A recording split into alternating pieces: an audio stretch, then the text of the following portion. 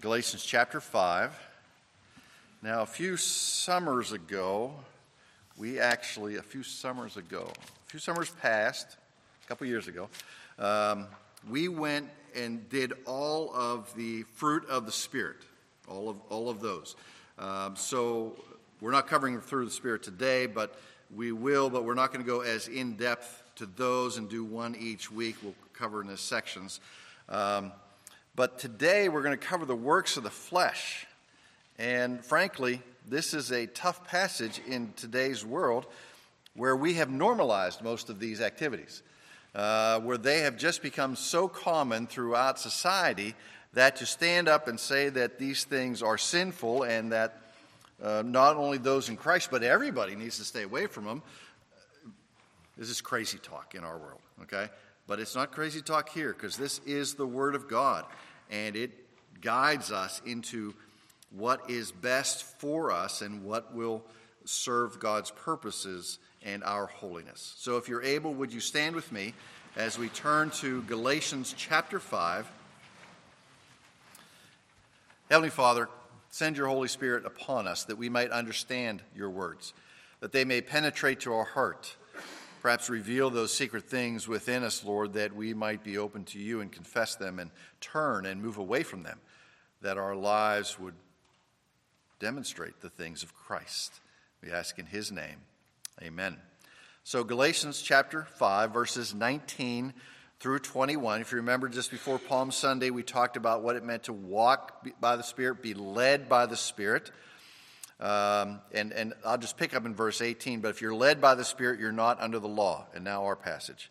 Now the works of the flesh are evident: sexual immorality, impurity, sensuality, idolatry, sorcery, enmity, strife, jealousy, fits of anger, rivalries, dissensions, divisions, envy, drunkenness, orgies, and things like these. So that tells you this is not an exhaustive list. Okay, these are just a taste of the sinfulness that we participate in.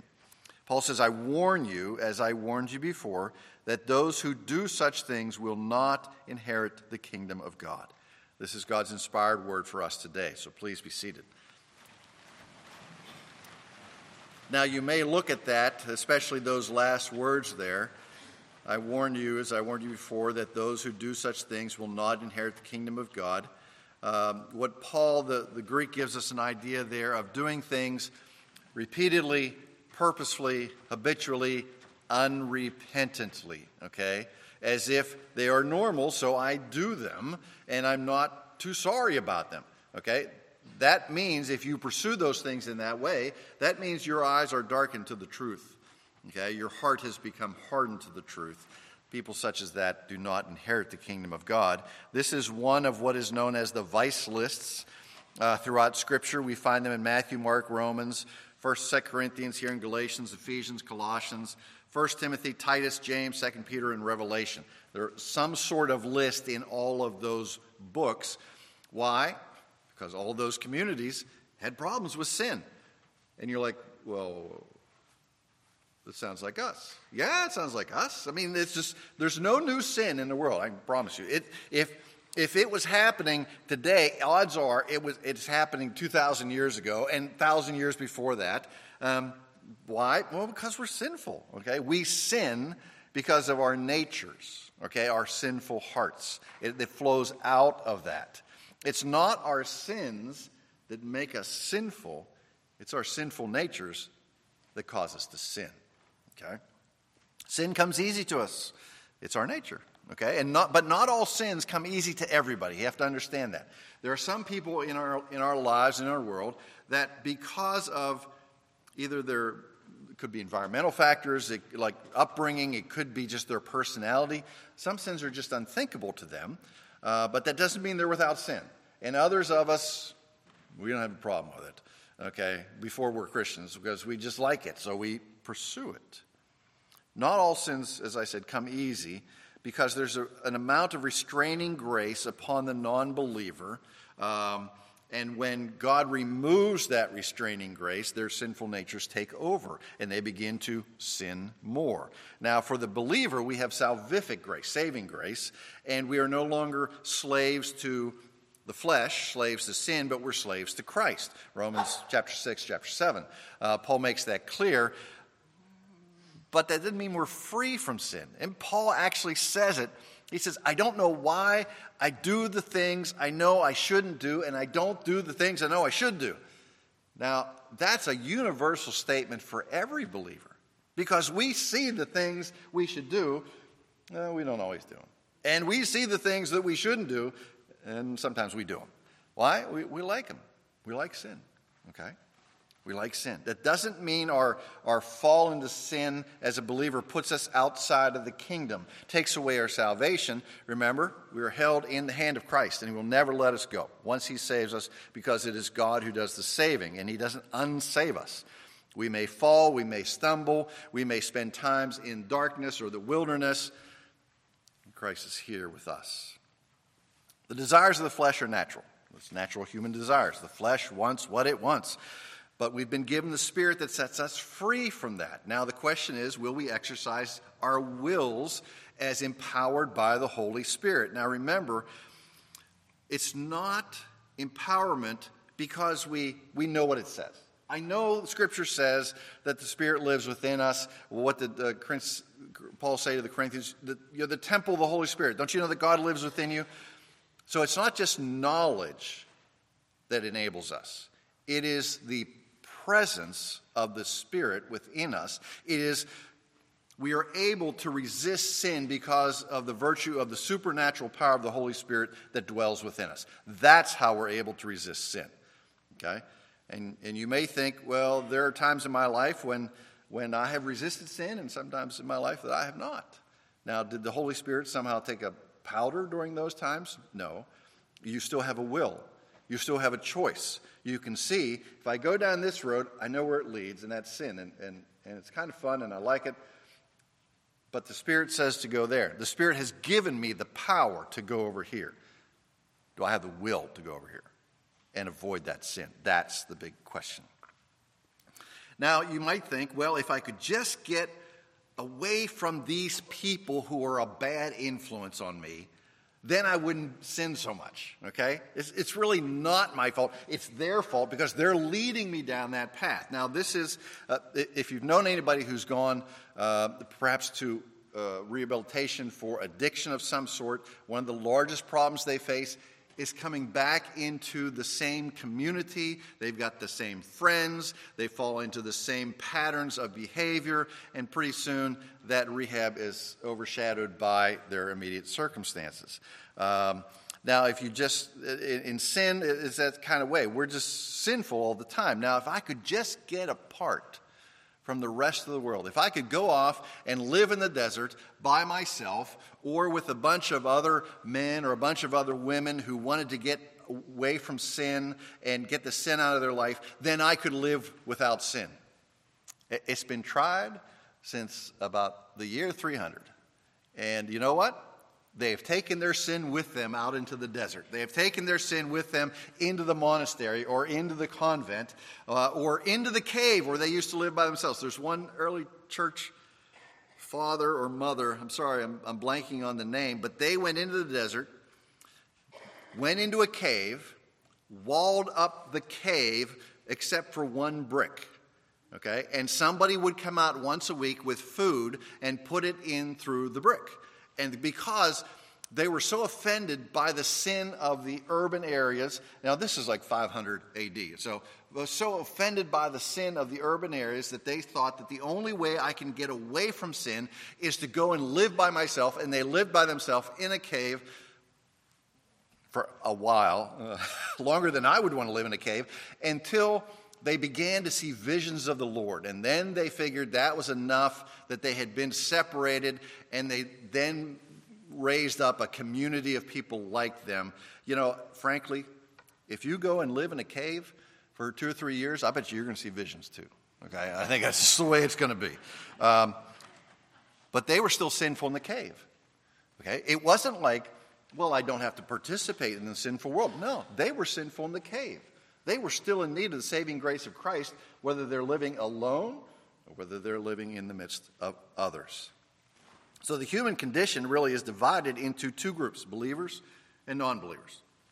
Each group faces corruption of sin, but the non-believer faces sin without the atoning blood of Christ. Okay? And therefore, it's sin that pours out of the non-believer, while at the same time the non-believer suppresses the truth, Romans chapter 1 in particular. And what happens, one of the ways that Paul describes the judgment of God, is that God gives them over to their lusts and the lust of the flesh and their passions as punishment for their sin. You think, really, that's punishment for their sin? I want to sin. I like this sin. I'm in it. And so what does God do? Well, he lets me go further into it. Okay, further into sin as punishment, because I close out. I'm further closing out in the hardening of my heart any talk of grace or mercy. And as we talked about in Sunday school, often we see those who are in addiction, they don't ask for help until they have bottomed out. Okay, and that's one of the ways that God may use it as correction. He also may use it as judgment. In the Old Testament, one of the ways that he would judge his sinful, disobedient people, he would give them bad leadership. He would give them corrupt priests and corrupt kings. Okay? And they would lead them astray. Think of Eli's sons, and they were so very bad. Think of almost every king in the northern and southern kingdom. When we went through Jeremiah, you could see there's just so many names of evil kings throughout that. And how would you like to be known for all eternity on your tombstone? And he did what was evil in the sight of the Lord. That's not what I written there. Now, I won't care what you write because I'll be with the Lord. So you can write anything, but don't write, and he did what was evil in the sight of the Lord, okay? That's not how you want to be remembered. So let's look at this passage and these words in particular, and perhaps why Paul uses these words in particular. Paul provides us this list of sins, and there are 4 categories of sins here. Okay, 4 categories that defile the individual. So he begins with the sexual immorality that defiles the individual. Immorality, impurity, sensuality, those are characteristics that are basic to every human sinful desire. They are collectively characteristic of societies throughout history. When a society allows these things to run unchecked, to run amok, then they become exponentially multiplied as the Lord removes his hand and as he removes his divine restraint upon people's lives. And to some degree, the judgment is society kills itself because it gets what it wants. And that's more sin. Could be the society, could be the individual. Either way. So, and we have seen this in our lifetimes, and I know I'm going to step on your toes, because I know a lot of people love Disney. But Disney's bad. You know, it's not Sleeping Beauty that I grew up with. We used to sing all the Disney songs. I know every Disney princess. I want to tell you that. I can sing all the Disney princess songs. But they want our children. And they have said it clearly. They want to lead our children away from God's word. And that is a terrible thing. But people like it. And they get into it, and they don't want to get out of it. So let's look at what it says here. The first word, immorality. This is the word porneia, from which we get the word, obviously, pornography. It means illicit activity outside of marriage. Any activity outside of marriage, it falls into this category.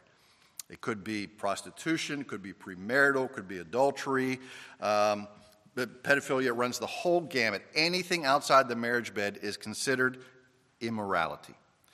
Remember 1 Corinthians, we looked at just a little bit here, but Paul is writing to this group that is really tied to the world, and the gospel has come to them, and they're trying to come out and figure out what it means to live godly lives in this pagan world. And Paul writes into the church. So this is still in the church. I mean, it's in the church today too, but Paul's writing directly. And chapter 5 of 1 Corinthians, he says, it's actually reported to me that you have immorality within the church. It says somebody is in an illicit relationship with their stepmother. But basically, that's what it says. He says that kind of immorality doesn't even exist in the Gentiles. How can you tolerate that within the church. And he says, kick the person out. You've challenged him, kick the person out. The body is not for immorality. It is for the Lord. And the Lord is for the body. Paul says flee. When that word flee immorality, to flee means to run away. Pick it up and run away from it. Don't just go, ooh, there's immorality. Run, flee. The second word is just a restatement of the first, basically. Impurity, uncleanness. A catharsis is a cleansing. So in Greek, you put an A in front of it, you have akatharsis. So this is an impurifying. How about that? I made up that word. It's an impurifying thing. So when we talk about here a catharsis, it was also a word, I'm sorry to be so graphic, it was also a word used for the pus that came from open wounds. Okay?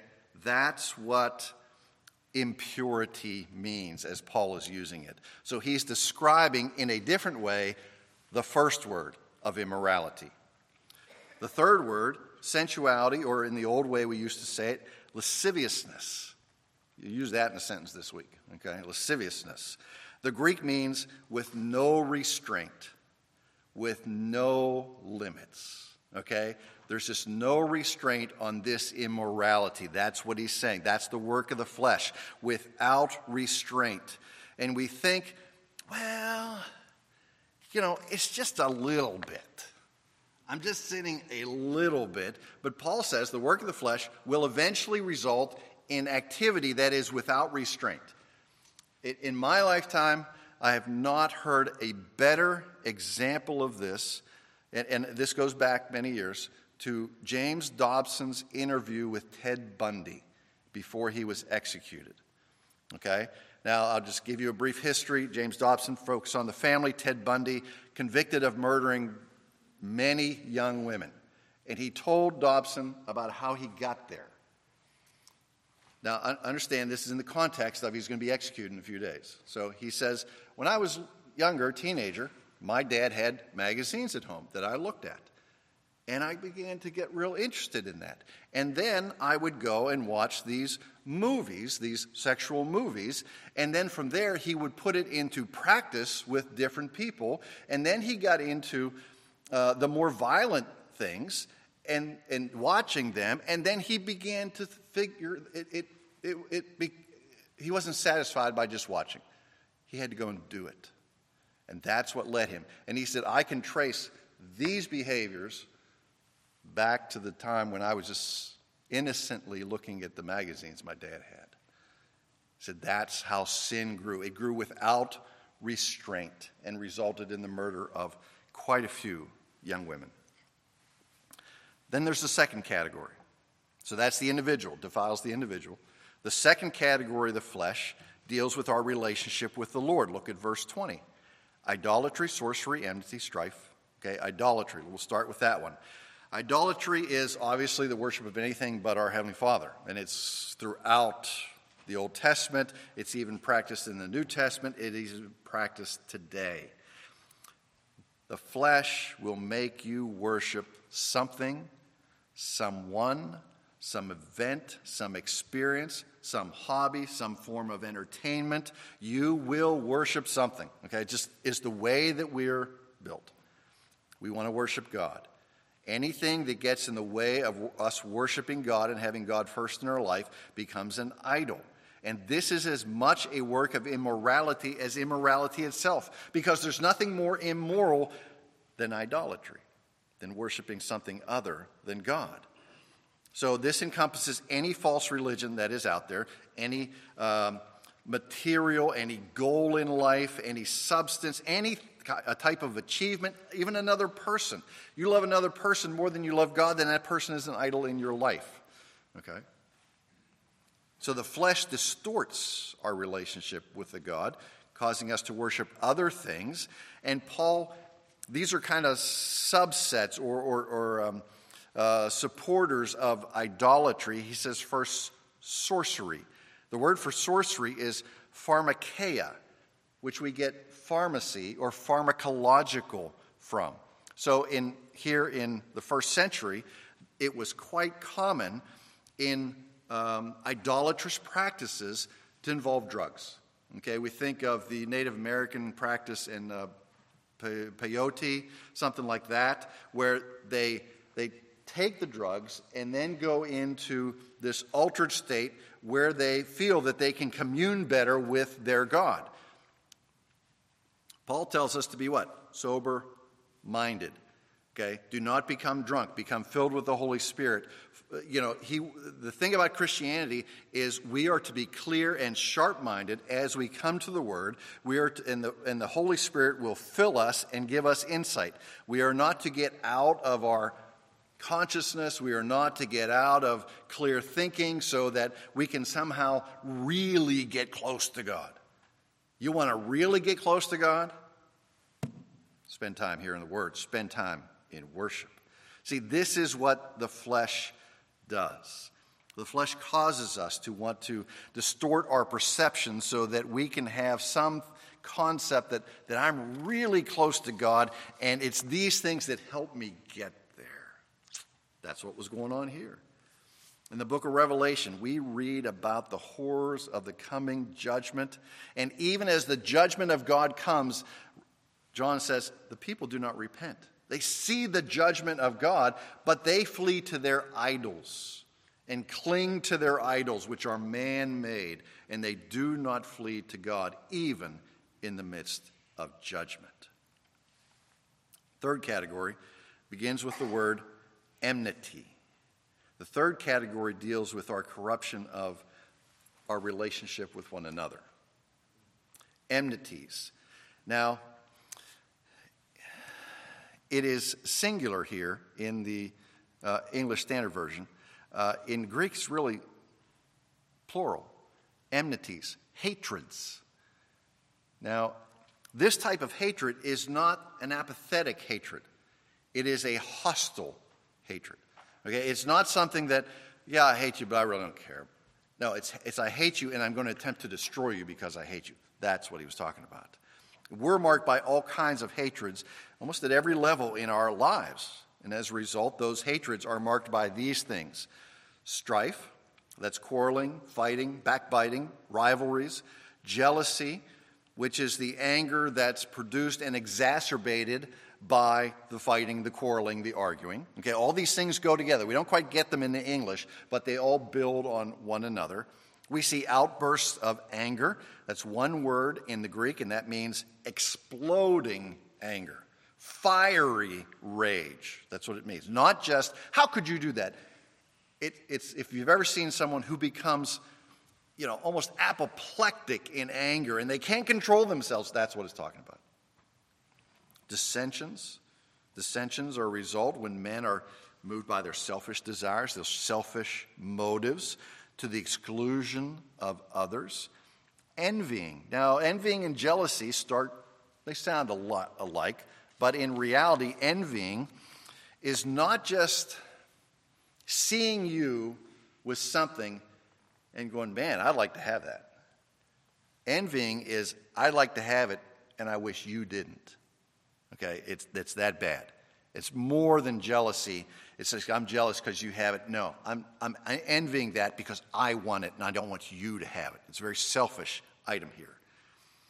So what is natural to all human beings is to destroy our lives, to destroy our relationship with God, through idolatry, to destroy our lives with immorality, to destroy our human relationships with hatred and jealousy. Why? Because I'm sinful. Because that's what we do when we're sinful. The flesh also defiles objects.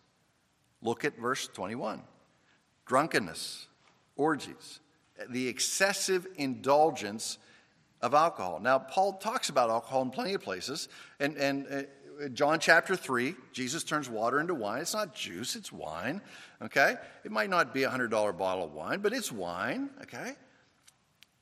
But it's that excessive use where you lose your capacity to discern, where you become so inebriated on a regular basis that you have trouble functioning in the world. That's what he's talking about. And then part of the application of that would be in carousing, in orgies, and in things like these. He doesn't list everything, he just gives in things like these. Our pursuit of sin is constant as humanity. It just is. We think, oh, could things get any worse? Well, yeah, they can. Okay? They can get worse. We can do more sin. And we think, always Ed Sullivan, only showed Elvis above the waist because his hips were sinful. How sinful are those hips today in comparison to what we see? Okay? They're not. Mm-hmm. Well, I'm not. This is what the flesh produces. And Paul says, I'm telling you now, and I've told you before, that those who practice such things will not inherit the kingdom of God. Practice in a habitual, purposeful, unrepentant way. That's what you do. You're not in the kingdom. He says it's not what you profess that is proof of your faith. If you profess faith, then it becomes how you live. Okay, how do you live these things out? Shows the genuineness of your faith. Those whose lives are marked by these works of the flesh are not in the kingdom. 1 Corinthians 6, do you not know that the unrighteous will not inherit the kingdom of God? And then he gives one of the vice lists. Okay, he lays it out for us. These are hard things in our society, in our world, because they become so common over the years. They just are. But the great part that Paul talks about, again, in 1 Corinthians, he says, and such were some of you. Okay, now how many of us are like, yeah, such was I. Such was I. But you were washed, you were sanctified, you were justified in the name of the Lord Jesus Christ in the Spirit of our God. That is the good news of the gospel. We may look at a list like this and go, man, I would never do that. We were just as sinful there. Is anybody who's not a believer who does these things? I can't look at Ted Bundy and go, man, I'm better than Ted. Well, before I was a believer, my sin was just as bad as that. I may not have acted in those fashions. I was just as sinful as that. But, it's a great word, but you were washed, sanctified, and justified. But when Christ opened our eyes to the saving work, his work on the cross, the atoning blood that would wash us of our sin, now we can look back and go, that was me. But let me tell you about what I am now. Let me tell you about the glorious work of Christ in my life. And that's what the next section is about, which the next couple of weeks. But today all we get is basically, it's tough because the world loves these things. But we're set apart from the world. We live in it, but we're set apart from it. And these things are not to be part of our world. The one who practices, 1 John 3, righteousness is righteous, just as he is righteous. The one who practices sin is of the devil. For the devil sinned from the beginning. The Son of God appeared for this purpose, to destroy the works of the devil. Jesus Christ came to take away our sin, to destroy the works of the devil. Okay? So that we may have the power to live unto glory and unto holiness. So friends, we each have to look at our hearts. And if any of our lives are marked by any of these deeds, now we can even extrapolate out and idolatry. Well, I don't have an idol in my backyard and I'm not worshiping. But look at your heart. Is there something else in your heart that takes first place besides the Lord? Then we need to realize that. We need to confess that and move away from it. The Christian will sin, okay? I don't want you to think that, I'm a believer and I'm still sinning, so I must not be a believer. No, we'll still fall into sin. It's our hatred of sin that marks us. It's our desire to get away from it. It is our struggle that gets us, that shows our evidence to get away from it. A Puritan named Hooper wrote this long book about the struggle of sin. The struggle against sin confirms that you're a believer because you hate it and you want to get out of it. You may be trapped in it, but you realize it is sin and you are struggling to get out. Now, some of us may have struggled with sin for a year or for 10 years or for 20 or 30, that same sin just bites at our heels and will not give us peace. It will not go away. And it may be that the Lord is saying, my grace is sufficient for you in this. Are you going to trust me with this? You going to trust me with this? Paul said, hey, Lord, take this thorn of my flesh away from me. And the Lord says, hey, my grace is sufficient. Are you going to trust me with this? Our battle is against sin, but we have the power of the Holy Spirit within us. Let's pray. Lord, what a great passage for us today. Because we live in a world in which these things become so common. But yet we are called to live differently, and it is not easy to live differently. We can see in a world that maybe our non-believer friends, they look like they're having fun over there. And it's something that I love, but I know you're calling me not to. Or we may look at our own hearts and say, Lord, I've been struggling again and again, and I've not been released with this. And your words for us are, my grace is sufficient. And then there's that great word, but. For those of us who are in Christ, we have been washed in the blood of Christ. We have been sanctified, set apart for his work in this world. We are justified. We have been saved. Our eternal destination is secure in your hands. But there is the struggle of the holy and godly life. Lord, we see victories in our lives over sin, and we see failures. But we will cling to you. We will cling to the cross. There is no other place that we want to hold tighter to. But we realize it's not just our hold on the cross. It is Christ's hold on us. And we will be secure. And we will grow and we will learn. Because we have been washed and sanctified and justified. And we thank you and give you glory for this in Christ's name. Amen.